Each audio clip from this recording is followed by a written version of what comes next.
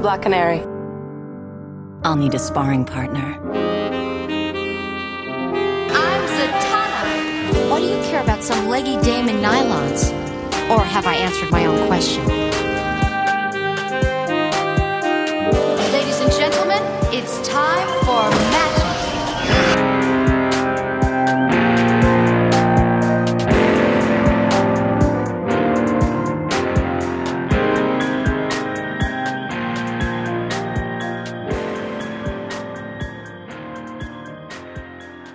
Hello and welcome to the first episode of Power of Fishnets, the Black Canary and Zatanna podcast. I'm your host, Ryan Daly, and I want to welcome you to this brand new bi-monthly podcast celebrating DC Comics' finest female superheroes, the blonde bombshell known as Black Canary and the mistress of magic named Zatanna. If you're listening to this, well, first, bless you.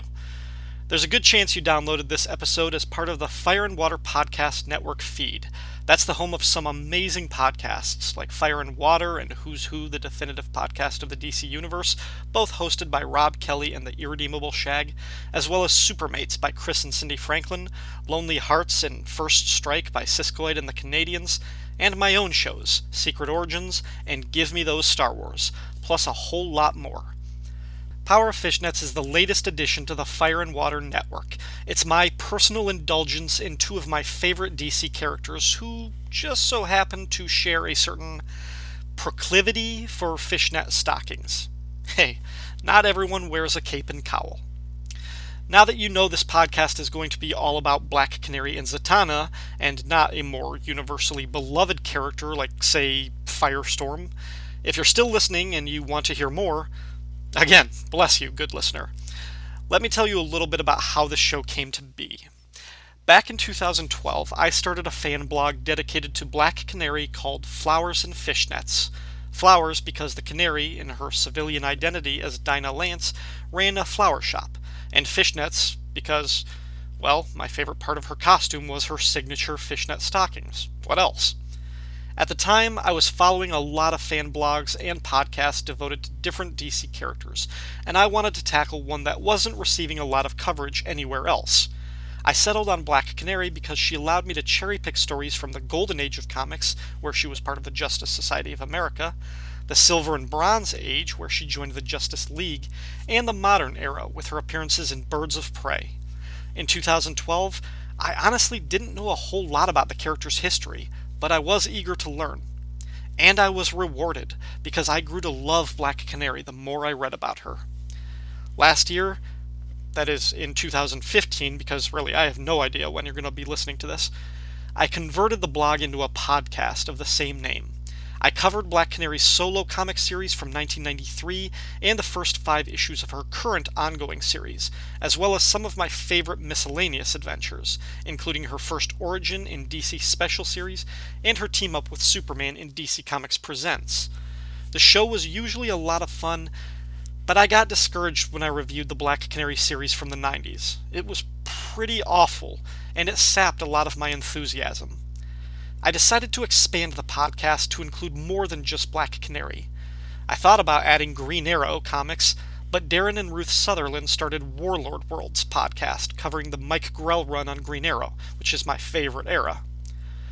Then, I glanced over at my bookshelf and noticed one particular Black Canary graphic novel that I hadn't covered on the podcast, Black Canary and Zatanna Bloodspell.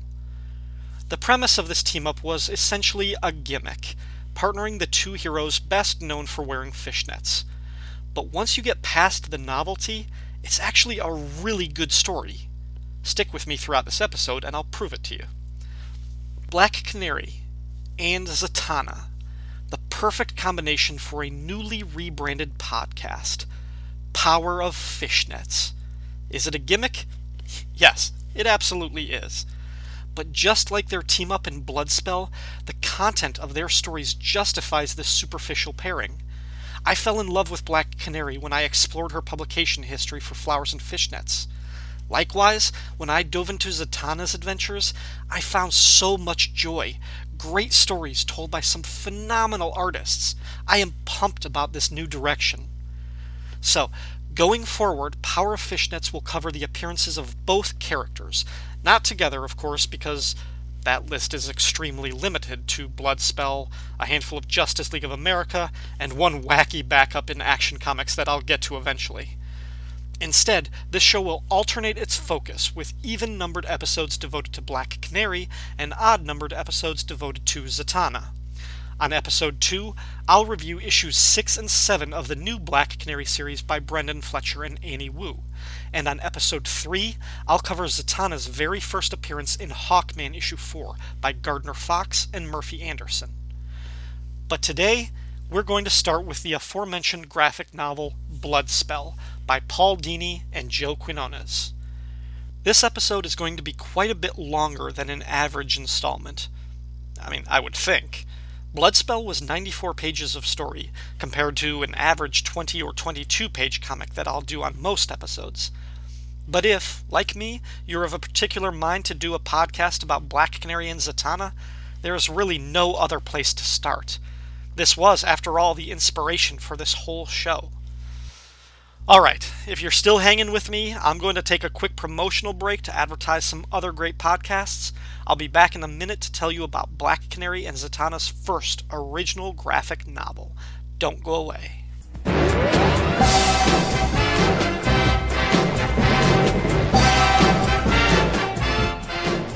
really excited for 2016. In fact, I think we should record a promo about all the changes to the Fire and Water Podcast Network happening this year. What do you think, Rob? That's a great idea. We can mention the new folks joining the network and all the shows. I can talk about how we'll continue with our Aquaman and Firestorm show, and I want to be sure to plug my movie show, the Film and Water Podcast. What about you, Ryan? Oh, I think we should definitely record a promo. I'll mention how the Secret Origins podcast is joining the Fire and Water Network, and then I'll introduce my newly relaunched shows, Give Me Those Star Wars and Power of Fishnets, the Black Canary and Zatanna podcast. Sound good to you, Chris? Absolutely. I'll mention the show I record with my lovely wife, Cindy, Supermates, the husband and wife Geekcast. We should probably also mention the Power Records podcast Rob and I do, too. What about you, Siskoid? Well, sure. I can talk about my ensemble show, the Lonely Hearts Romance Comics Podcast, and my new upcoming shows about the DC Comics crossover event, Invasion, and yes, Oh Hot Moo. Shag, you think we should mention Hero Points, the most occasional DC Heroes role-playing podcast? Sure, why not? And I can talk about Who's Who, the definitive podcast of the DC Universe, and mention my new upcoming show, Justice League International, Wahaha podcast. Now, here's what I'm thinking. When we record, I'm fine being the first person talking. I can explain all the changes to the Wait a minute. Why do you get to start the promo? I'm just as much of a part of this as you are. It was my idea to create the Fire and Water Podcast back in 2011. I should start off this promo. I kind of think it should be one of the new voices who kick off the promo. It'll shock the listener into attention if it's not Rob or Shag. Cindy and I make up 2 people in the network. Plus, ladies first, so we should be the first people talking on the promo. Ben voyons donc. You have What? got What? to. French cannot be the language of the Fire and Water Network. Enough! Stop it. You're like boys with toys. Let's just make this simple. We can tell the folks at home the Fire and Water Podcast Network is growing in 2016. Several new shows are joining the network. We'll have a new dedicated website, a Twitter account, and Facebook page, and folks will be able to subscribe to each individual show or all of them. See, now was that so hard? Fire and Water Podcast Network. Available soon through iTunes, Stitcher Radio, and fireandwaterpodcast.com. Seriously, Shag, you had to get the last word, didn't you?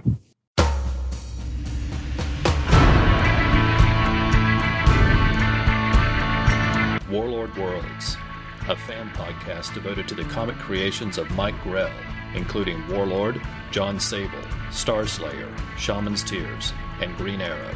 I'm Darren. And I'm Ruth.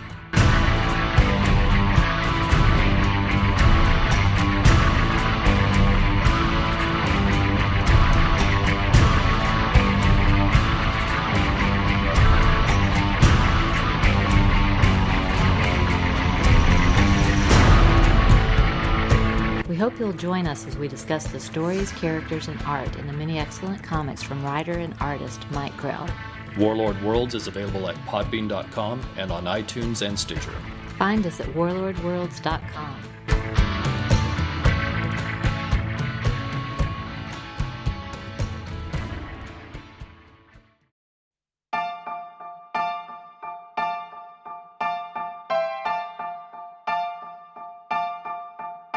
I put a spell on you. Because you're mine.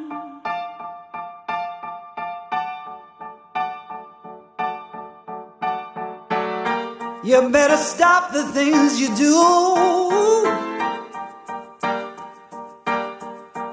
I tell you I ain't lying.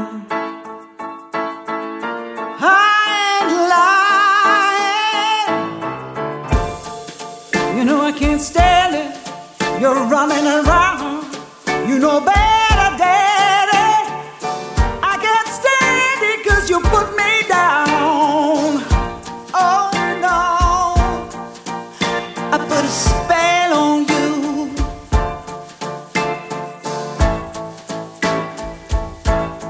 Because you're mine.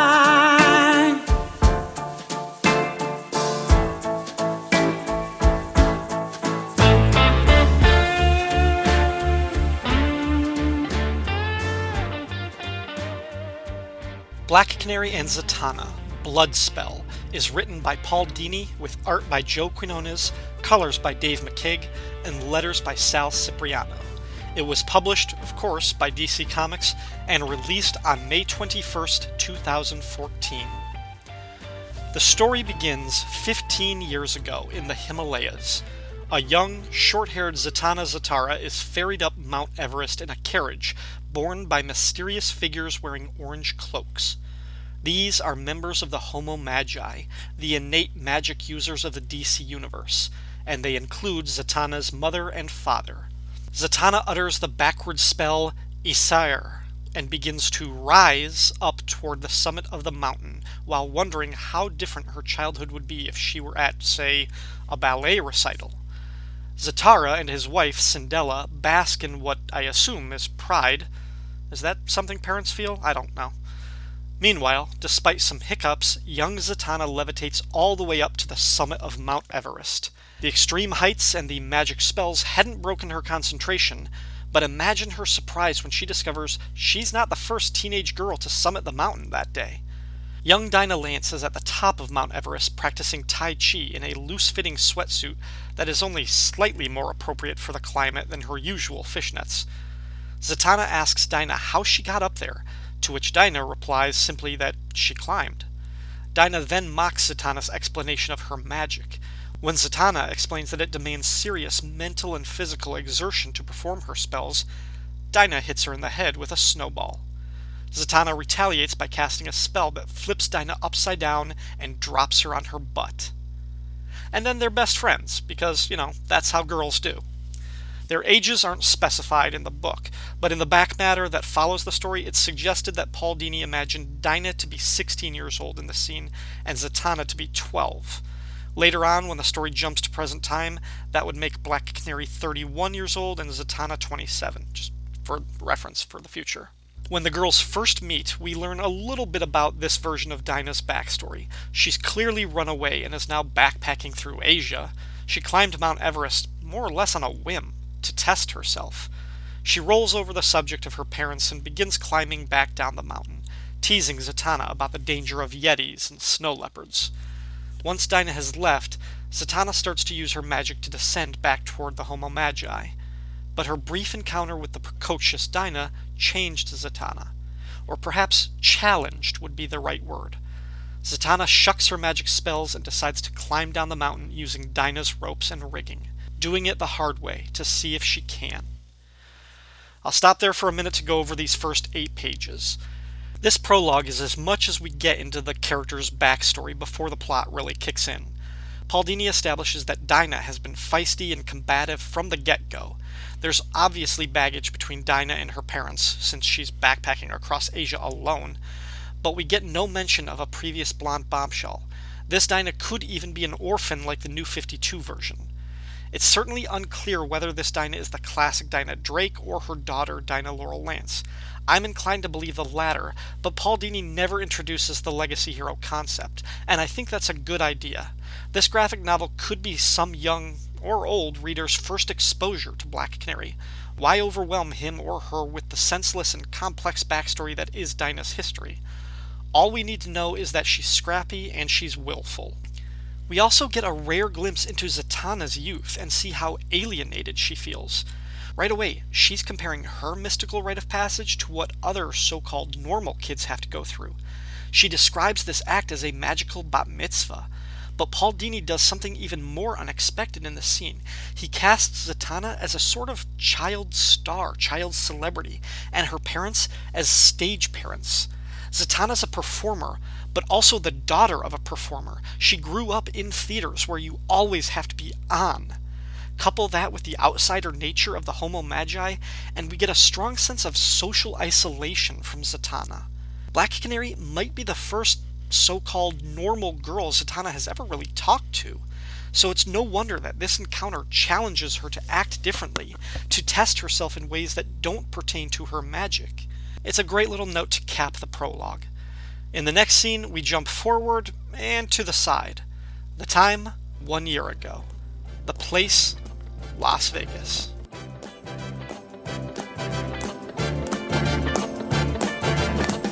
It's not unusual to be loved by anyone. It's not unusual to have fun with anyone. But when I see you hanging about with anyone, it's not unusual to see me cry. I wanna die. A professional thief named Tina Spetro leads a gang of 5 other women into the sewers beneath a new casino called Xanadu. Before they start the job, Tina pricks all of their fingers with a needle and makes them recite a loyalty oath in blood. One of the girls in the gang tries to beg off the blood oath, but Tina is insistent / threatening, and the girl goes along with it. A little bit later, while Xanadu's owner, a rich gangster named Dale Hollister, addresses the crowd at the casino's grand opening, Tina Spetro sets her plan into motion, which, interestingly enough, includes tipping off casino security about 5 ladies about to blow their way into the casino's vault from the sewer. You heard that right. Tina is selling out her crew. She doesn't care about the women in her gang. They were always sacrificial misdirection for the guards while she planned to steal some valuable Asian treasures on the main floor. Tina gets a bit of narration, and we learn her past connection to Dale Hollister. This heist is less about profit and more about hurting her ex-lover. What Tina didn't count on, though, was being triple-crossed by a member of her own gang. Joy, the girl who tried to avoid the blood oath, shows up in the treasure room and removes a ginger-haired wig, revealing she was Black Canary in disguise. The real Joy and the other members of the gang predicted Tina would try to betray them and called in Black Canary for help. Quick little note here, as we saw in the prologue when she was a kid, Dinah in this story is a natural blonde. She's not wearing a red wig over a blonde wig. I mean, what do you think this is, an issue of World's Finest? Anyway, Black Canary and Tina Spetro throw down in a pretty kick-ass hand-to-hand fight. Joe Quinones renders the action on a 1-page montage of beats set against a white background that is obviously an homage to a very famous Black Canary page from Adventure Comics 418 drawn by Alex Toth. I'll put up both pages on the Fire and Water website post so you can compare. Tina realizes she can't win this fight after she throws a knife that Black Canary dodges, so Tina makes use of her getaway plan, which is a jetpack stored in the ventilation system. Seriously. As Tina rockets up the ventilation shaft, Black Canary catches her with a grappling hook that yanks her up. Dinah tries to bring her down with a sonic scream, her famous canary cry, but it has no effect on Tina, perhaps because of the noise of the jetpack or some other precaution. Tina detonates a set of explosives on the roof of Xanadu, giving her an exit to the Las Vegas night. She flies past hotels and casinos, as well as a sign for Prosciutto the Clown, a nice little Easter egg for Batman the Animated Series fans. Tina tries to shake Black Canary off, and when that fails, she even tries crashing them at such velocity it would kill them both. Tina makes it obvious how perfectly fine she is with the prospect of dying. At last, she knocks Black Canary off her back. As Dinah plummets to the street, Tina swears that she'll have revenge on Canary and the other treacherous women from her gang. She recites the loyalty oath in Latin, and then crashes into the wall of a hotel, dying in a fiery explosion. Black Canary, on the other hand, lands in the hotel's swimming pool and survives. A little banged up, but otherwise okay. She climbs out of the pool, towels herself off, and takes somebody's margarita. All in a day's work. I'll stop again right here because after this scene we have another little time jump. I want to talk about the tone that Paul Dini establishes in the first quarter of the story. Dini knows Black Canary and Zatanna fairly well. He wrote Zatanna's ongoing series for a year, and before that he wrote both of these women wonderfully in various incarnations of the DC animated universe. And this story feels almost like a grown-up version of the cartoon. There is a playfulness to it, but also maturity. The art by Joe Quinones could live in the same world as Bruce Timm, though you'd never confuse one for the other. But this is not a kid's story. It's not an all-ages adventure. We're dealing with some dark territory already, and it's going to get darker still. Dinah calls Tina Spetro a crazy bitch at one point, and Tina Spetro acts like it throughout their fight. I've said the story doesn't belong in the New 52, but you also can't pin it down to the pre-Flashpoint or pre-Crisis era. Bloodspell is part of its own pocket continuity, like Batman 66. I call it the nostalgic era. You read it, and it takes you back to the stories you loved as a kid, even if that time period never really existed. Anyway, we return to the story with a scene that establishes quite clearly that while this graphic novel may look cartoony, it is not an all-ages story. Dinah and her boyfriend, Oliver Queen, better known as Green Arrow, are in bed after making loud, passionate love. Whatever finishing move Ollie used elicited a canary cry of ecstasy that shatters a flower vase in another room. You know, I've often questioned Dinah's taste in men, especially a blowhard like Ollie, but he clearly knows what he's doing in the bedroom. Their relationship has always been highly sexualized and replete with innuendo, but when Dinah complains that Ollie doesn't cuddle after the act, and she'd be better off with one of his frequency-matching arrows, well, I don't think Paul Dini ever wrote a masturbation joke that overtly in the days of Justice League Unlimited. So they're watching TV in bed, and Dinah overhears the news of a suicide victim named Megan Taylor. Dinah recognizes the name as one of the girls in Tina Spetro's gang. Right after the story of Megan's suicide breaks on TV, Dinah gets a phone call from Betty Jo, yet another one of Spetro's accomplices. Dinah dresses hurriedly while Betty Jo explains that Megan left a suicide note apologizing for her betrayal in Las Vegas a year ago. Then, abruptly, Betty Jo's tone of voice changes, and she tells Dinah she intends to throw herself off the harbor ferry. Black Canary jumps on her motorcycle and roars down the highway. She ramps the bike up and over the side of the bridge, coming down on the ferry and skidding to a halt against the fender of a parked car. Have I mentioned how much I love Black Canary on a motorcycle? We all have our own little kinks and fetishes. To me, there are few things sexier than a woman who knows how to ride a bike. Also, you know, the fishnets. And Joe Quinones makes her look damn good. So, Black Canary finds Betty Jo leaning out over the railing of the ferry. She warns the girl what will happen if she goes over the side, a prospect that seems to excite Betty Jo for a moment. Then, all of a sudden, Betty Jo seems to snap out of it and wonder where she even is. She's so distracted that she loses her grip on the railing and falls, and Black Canary watches the girl get dragged beneath the boat. Dinah noticed Betty Jo's change of character on the phone and in the moment before she died, and now she's afraid that the late Tina Spetro is somehow responsible.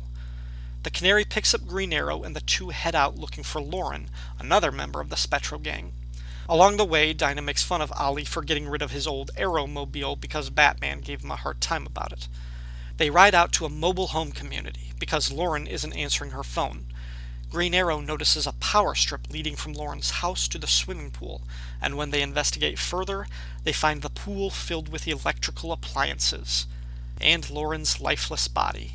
Something that Dini and Quinones give us consistently in this section is the look of horror and the feeling of defeat on Dinah's face. We don't know these women. They're just victims to set the plot in motion. But Dinah did know them. They asked her for help a year ago, and she thought she saved them. Now she's discovering how powerless she was to protect them, and it's devastating. One of the things I've always loved about Black Canary is her compassion and loyalty. It's what makes her a great friend to someone like Oracle. It makes her a big sister to people like Roy Harper when he was kicking his heroin addiction, and ditto in the current Black Canary series. Dinah is a protector and a nurturer, so these murders really hit her hard.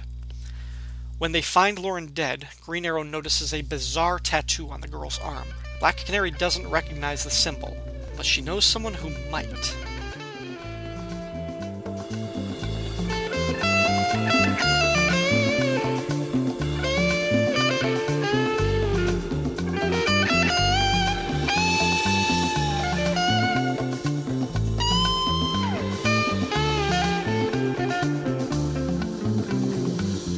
Got a black magic woman. Got a black magic woman. I've got a black magic woman. Got me so blind I can't see that she's a black magic woman. She's trying to make a devil out of me. The present-day Zatanna leads a kind of seance in a dark room, surrounded by shadowy spectators. She sits in a circle of candles and speaks the incantation, "I call upon the demons of the deep. Hear my prayer and respond. Give us that which we desire. Give us that which will raise our spirits. Ivig su et siec nam." Hang on, wait. Did Zatanna just summon monkeys? She sure did. She summoned monkeys. For kids. Black Canary catches up with her old friend performing a free magic show for some orphans. Trust me, it's even cuter than it sounds. Dinah watches Zatanna play with the kids and muses over how far Zatanna has come since their first meeting 15 years ago. Cut to 10 years ago. Zatanna's first time aboard the Justice League of America's satellite headquarters. This was very early in her superhero career. The first impression Zatanna made was describing the League's teleportation tube as tingly, and after that she embarrasses herself in front of the Martian Manhunter with a nerd faux pas. Collectively, the auspices of Zatanna's debut with the Justice League were not terribly impressive, and that is when the sirens go off. The dastardly Silver Age villain known as the Key is loose in the satellite and looking to spring other supervillains from the JLA's detention block. Black Canary and Zatanna are the prison's last line of defense, something that Zatanna doesn't think she's ready to handle. The Key knocks out Elongated Man and confronts the ladies, mocking Zatanna for dressing like a cocktail waitress. Black Canary attacks, but he's able to club her with his, giant key.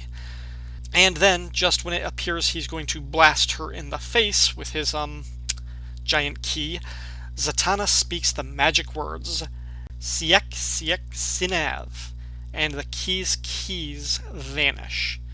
Having magically stolen the villain's arsenal, Zatanna doffs her top hat and takes a bow, at which point all of the keys fall out of her hat and clatter on the floor. The Key dives at her feet, reaching for his, giant key, when the Green Lantern shows up and knocks him out with a powering punch. Dinah introduces Zatanna to Hal Jordan, who welcomes her to the Justice League and asks if they can call her Z. This is the fourth different time period we've seen in Bloodspell so far, and we'll see more before the story is over. I wanted to give a shout out to Joe Quinones again, who delineates each different era expertly by changing the ladies' costumes and hairstyles. Zatanna's hair gets longer as she ages, while Black Canary's hair length kind of fluctuates. I think it's longest during the satellite sequence, and just over shoulder length for most of the majority of the story. For some reason, the way Quinones draws Dinah reminds me a lot of the actress Elizabeth Shue. Not sure if that was his intention, or if that's just my reading of it. But anyway, we come back to the present time where Zatanna is signing autographs for the kids. She can tell that something is bothering Dinah, so they do what women are supposed to do in order to feel better. They go shopping. Paul Dini treats us to a rather obvious joke as the ladies restock on fishnet stockings, but Quinones sells it with a storefront design that looks like a Victoria's Secret homage called Seams and Dreams. Then the women are harassed by some mall rats who holler at them. Zatanna responds to the catcalls by magically transforming the men into goldfish for the pool. The spell is only temporary, but even so, it feels wildly overreactive. These guys weren't a threat, they were just being, pardon the term, douchebags. Zatanna could have ignored them like any reasonable person would. Instead, she used her powers to change their behavior, albeit not mentally, like she's done in the past, but rather through an object lesson. That's still a pretty questionable use of her immense power. This is my least favorite part in the whole story. The one slightly saving grace is I'm pretty sure the two guys Zatanna performs are modeled after Paul Dini and Joe Quinones themselves. Definitely Dini. I've never seen Joe before in person. But the team follows this moment with one of my favorite scenes, because the next part is all fan service, as Dinah and Z visit a toy store with a window display full of Justice League merchandise. Yeah, there are toys of Superman, Batman, Wonder Woman, the Satellite, Dr. Fate, Plastic Man, Green Arrow, Black Canary, and Miss Martian. Wait, yeah, Miss Martian. But the real treat are the vehicles and playsets that Quinones added to the display. Along with the classic Batmobile are straight-up cameos by the Superpowers line such as the Supermobile, the Lexor 7, the Hall of Justice, and the Tower of Darkness. It's awesome! And after teasing each other about their merchandising choices, Dinah and Z go to a TGI Friday-style restaurant where the waitstaff is covered in flair. Dinah shows Zatanna the tattoo on Lauren's arm and tells her about Tina Spetro and the loyalty oath she swore. Zatanna, in a fright, suddenly freezes time all around them and tells Dinah she didn't pledge a loyalty oath. Tina tricked her into a blood spell, and that's kind of a big deal. Zatanna admits that she doesn't know enough about that kind of magic. With time still frozen around them, she calls on her greatest resource, summoning the ghost of her father, Giovanni Zatara, for guidance. Zatara breaks it down for the ladies. The magic of the blood spell bonded Tina Spetro to all the women in her gang, so that even after her death, her spirit could possess them. Dinah has a slight advantage in that she was in disguise at the time of the spell, and gave it under a false identity. Zatara says that will keep Tina at bay for a little while, but the more damage Tina does, like possessing the other ladies and forcing them to die right in front of Dinah, for instance, the more her power grows, and soon she will be able to claim Black Canary too. Zatara and Zatanna agree that in order to break the blood spell, Tina's spirit needs to be contained or destroyed. That means capturing her in the act of possessing or trying to kill another one of the girls in her gang. Zatara's ghost bids them luck, kisses his daughter on the cheek, and vanishes back into the netherworld, where, apparently, he was fooling Houdini with a simple sleight of hand trick. Speaking of which, we flash back yet again, this time to 5 years ago on the dread world of Apocalypse. The sadistic Granny Goodness and her female Furies had captured Black Canary, Zatanna, Wonder Woman, and Plastic Man.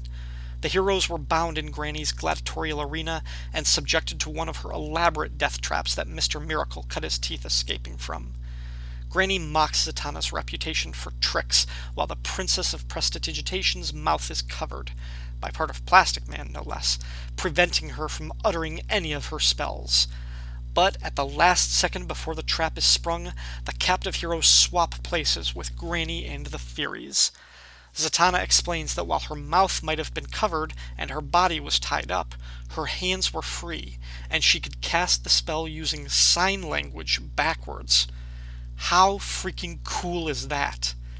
This little 3-page vignette had no story connection to the rest of the tale.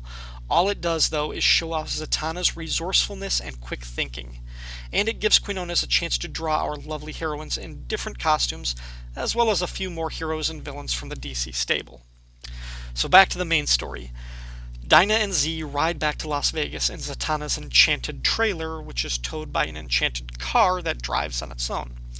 Inside the trailer, Dinah takes a nice, refreshing bubble bath while trying not to arouse the displeasure of Zatanna's pet tiger, Sasha. Zatanna's plan calls for them to travel to Vegas undercover so as not to warn Tina's ghost that Z is helping Dinah save the victims of the blood spell. But the undercover part involves Dinah posing as Zatanna's magician's assistant, and that involves Dinah wearing a showgirl outfit even skimpier and more revealing than most female superheroes wear. Zatanna casts a magic makeover spell that puts Dinah in the costume, changes her face slightly, changes her hair color, and enhances her bust to Power Girl levels. The ladies arrive at Xanadu in Las Vegas and meet the hotel's owner, Dale Hollister, the same man that Tina planned to rob before she died. Zatanna fills him in on the situation with Tina's ghost, and in gratitude for Black Canary's earlier service, he offers to book Zatanna and her assistant in one of his showrooms to help set the trap for Tina. But as Hollister and Zatanna shake on the agreement, her tiger freaks out and lunges at them both, slashing at them with his massive paws and drawing blood from each of their forearms. Zatanna reprimands the animal, which immediately seems confused and unaware of its prior attack. Zatanna casts a healing spell on herself and Hollister, who seems none the worse for wear. That night, Zatanna performs her magic act for a packed house of spectators.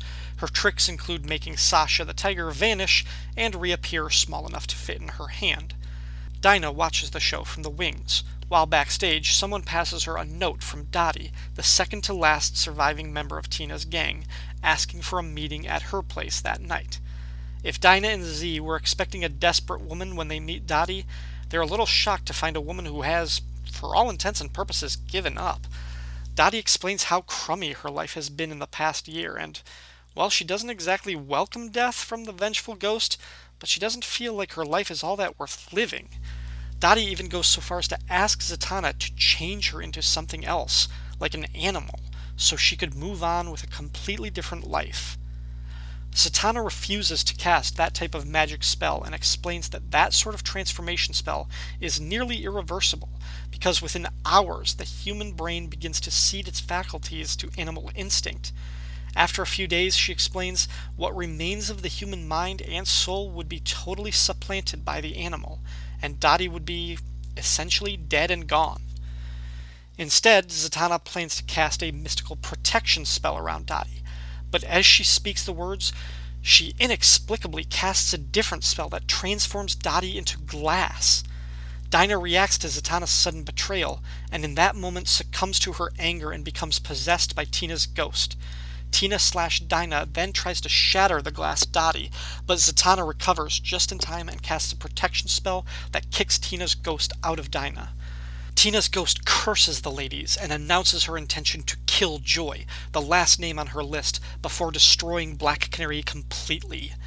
Dinah asks Z to undo the glass spell on Dottie, but instead, Zatanna uses her magic to send the glass Dottie to Superman's Fortress of Solitude, with a note for the Man of Steel to keep it safe. I mean, I guess that's as good a place for safekeeping as any. I didn't know the fortress was ghost-proof, but sure, why wouldn't it be? Zatanna figures that Tina can now possess both her and Black Canary, but only one at a time, which means they still have a chance of stopping her. They rush back to the Xanadu showroom, where Dale Hollister has been possessed by Tina's ghost. She's using Hollister to murder Joy with one of Zatanna's stage traps because, well, since Joy switched out for Black Canary during the heist last year, she never actually took part in the blood spell. Tina gives a villain monologue about how her ghost was able to jump into Zatanna's tiger, Sasha, because it's easy for ghosts to possess animals. She already had a pseudo-blood spell with Hollister from their time as lovers, and when Sasha slashed Hollister and Zatanna, it was like a backdoor blood spell that gave her access to one of the most powerful sorcerers in the world. Tina/Zatanna turns on the machine set to kill Joy, then casts a spell turning Hollister into a toad. Before she can squash him under heel, though, Black Canary jumps her, gagging her so she can't say any spells. Tina fights her off, but then Dinah releases the tiger on her mistress. When the tiger leaps at Zatanna, the ghost bolts from the magician and takes over Black Canary. Tina then jumps back and forth between the women, using each one to attack the other, but not being able to stay in one form for too long because the tiger can sense which woman is possessed and attacks that woman. It's a wild, kinetic, crazy, but not confusing fight. At last, Tina jumps into Black Canary and uses her sonic scream to blow Zatanna off the stage and into the orchestral pit below. When she follows her down, she finds Zatanna curled up, nearly catatonic. Tina's ghost then leaps into the prone form of Zatanna, only to discover, too late, that she's been duped. that wasn't Zatanna's body. The real Zatanna pops up and casts a containment spell, Niet Nok Sog, and thus traps the malevolent spirit of Tina Spetro in the body that was magically charmed to look like Zatanna, but was, in fact, a dove from her performance. Tina's spirit is now trapped in the body of a bird. Before the ladies can rest on their laurels, though, they remember that Joy is still in the danger of being butchered by a giant drill. Black Canary leaps into action, freeing Joy from the trap and saving her. Zatanna casts another spell, reverting Dale Hollister back to his human form. Luckily, he wasn't trapped in the form of an animal long enough to lose his mind and soul, unlike Tina Spetro. As the sun comes up over the Nevada desert, Tina is totally supplanted by the bird. Her spirit at last is dead. They release her to the wind, nothing but a dove now, a threat to nothing but statues.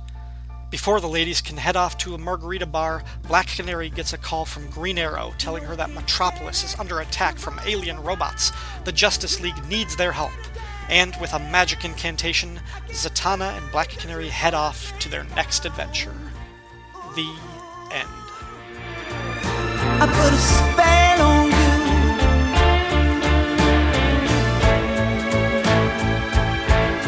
Because you're mine.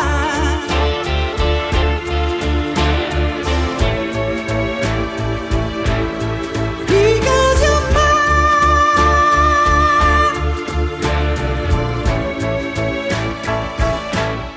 Because you're mine.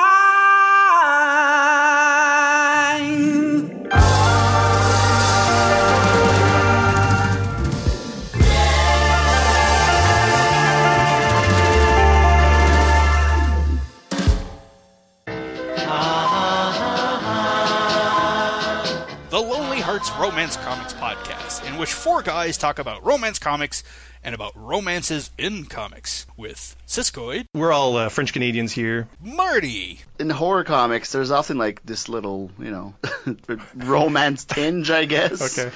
Bass. We just turned on him. And yours truly, Fern. I'm very aroused. Featuring the overproduced wonder that is romance comics theater every episode. Dan, I knew it couldn't last from the first day you eyeballed me when I reported to work. It wouldn't matter if I washed in laundry soap and came to work in a burlap sack. I'd turn you on. And you have the same effect on me. I do? The Lonely Hearts Romance Comics Podcast, available at lonelyheartspodcast.wordpress.com and on iTunes. We've had a comic book romance. A quick note before I get into my overall impressions of the book. I called this a graphic novel several times, and that is the correct terminology. Some people get uptight about the term graphic novel because what it technically means is an original story published in a single volume that is of a size or page count greater than an average comic. Now, the single volume part is key because most comics published today will be collected in a bunch and reprinted as a trade paperback or hardcover collection. Those books are not graphic novels, they're just collections. They were printed serially first. Generally, I don't care about this distinction. If people want to refer to Alan Moore's Watchmen or Frank Miller's The Dark Knight Returns as the greatest graphic novels of the 20th century, who cares? They're wrong, but who cares? The only reason I bring it up is to emphasize that Bloodspell is a graphic novel. This wasn't a 4-issue miniseries that got collected. DC printed the story all as one tale, first released as a hardcover, with a dust jacket and a slightly embossed fishnet pattern on the front cover under the jacket. This is kind of a big deal. True graphic novels are pretty rare among mainstream superhero comics, unless your name is Batman. For DC to give this fancy treatment to a pair of lesser-known characters, and women at that, which almost never sell as well as their male counterparts, like I said, kind of a big deal. Bloodspell is 94 story pages, but there are nearly 40 pages of added content in both the hardcover, softcover, and digital versions of this graphic novel. The extras include character sketches and sample pages in various stages of the art process by Joe Quinones, and a copy of Paul Dini's full script for the book. It is awesome material that I recommend to any fan who enjoyed hearing this story. So, what were my overall thoughts on Bloodspell? I kind of loved it. As I mentioned earlier, Paul Dini knows the characters so well that everything they do feels in character. Like their iterations in the DC animated universe, these are iconic and timeless versions of Black Canary and Zatanna. That's what a Paul Dini story feels like, whether it's a cartoon or a video game or a book painted by Alex Ross. The characters feel timeless, infused with all the greatest attributes of the Silver and Bronze Age. But this script moves with a modern, easily readable pace and tone. My only complaint with Dini's story, though, is that the villain isn't all that memorable. Neither Black Canary nor Zatanna have much in the realm of go-to villains, so when I first heard about this book, I was hoping it would contribute a real heavy hitter to their rogues galleries. Tina Spetro is decent, but she'll never be used again after this story. Her costume is a simple, drab, gray jumpsuit, not exactly a visual feast, and for most of the story, she exists solely as a spirit inhabiting other characters. She'll forevermore be counted as an enemy of Black Canary and Zatanna, but she won't add a lot to them. As for the art, Quinones mostly knocks it out of the park. He first caught my eye back in Wednesday's Comics a couple years ago, where he drew the Green Lantern strip.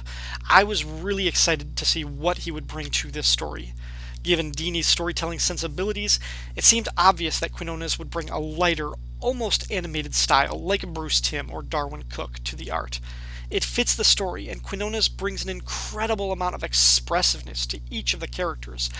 There is never a question of what the women and men are thinking and feeling in every single panel. And yet, part of me wanted something a little more from the art. Black Canary and Zatanna are beautiful women known for wearing fishnets. They are sexual and sexualized characters. And I kind of expected more cheesecake from the story. I'm not saying I would have preferred Ed Menes or Greg Land on this book, don't get me wrong. But I thought there would be more good girl art style imagery. The only time Dinah's sexuality is really played up in this story is when Zatanna makes her over to look like a buxom assistant that deliberately doesn't look like Black Canary. Instead of sexiness, Quinones emphasizes the toughness of Black Canary. Nothing wrong with that. It makes her a more credible hero and probably a more compelling and likable protagonist. But sometimes, just a few times, she looks a little too square-jawed and so spunky that she's not really all that attractive. It's not often, but it is noticeable in a handful of panels. Black Canary should be powerful and beautiful, but Quinones, unlike most people in comics over the years, sacrifices the latter for the former a couple times in this book. Now, one other thing I found interesting when I read this book. A lot of Justice League members make cameos throughout the story. Superman, Wonder Woman, Green Arrow, Green Lantern, Martian Manhunter, Elongated Man, Plastic Man.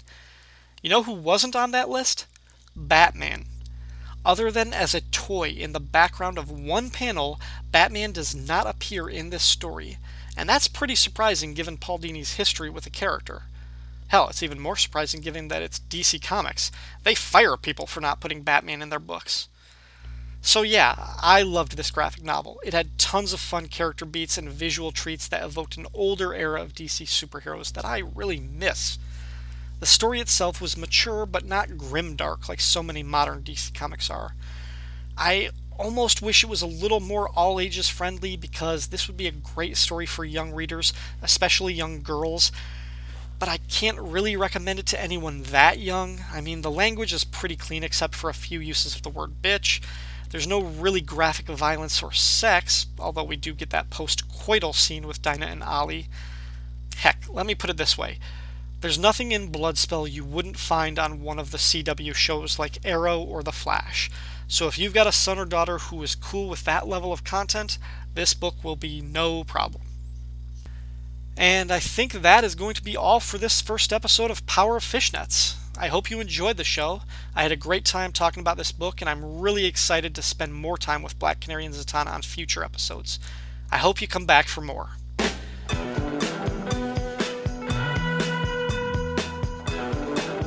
Power of Fishnets is a proud member of the Fire and Water Podcast Network. Feedback for the show can be left at fireandwaterpodcast.com or the Power of Fishnets Facebook page. You can also find me on Twitter at Black Canary Fan, or you can send an email to ourdailypodcast@gmail.com. Power of Fishnets is not affiliated with DC Comics. The views expressed in the show belong solely to the speaker. All music, audio clips, and quoted text are used for entertainment purposes and believed covered under fair use. And since I make no money off this podcast, no copyright infringement is intended. Thanks for listening, and Isain Yad. I can leave her on her own, knowing she's okay alone and there's no mess in her. She's a lady.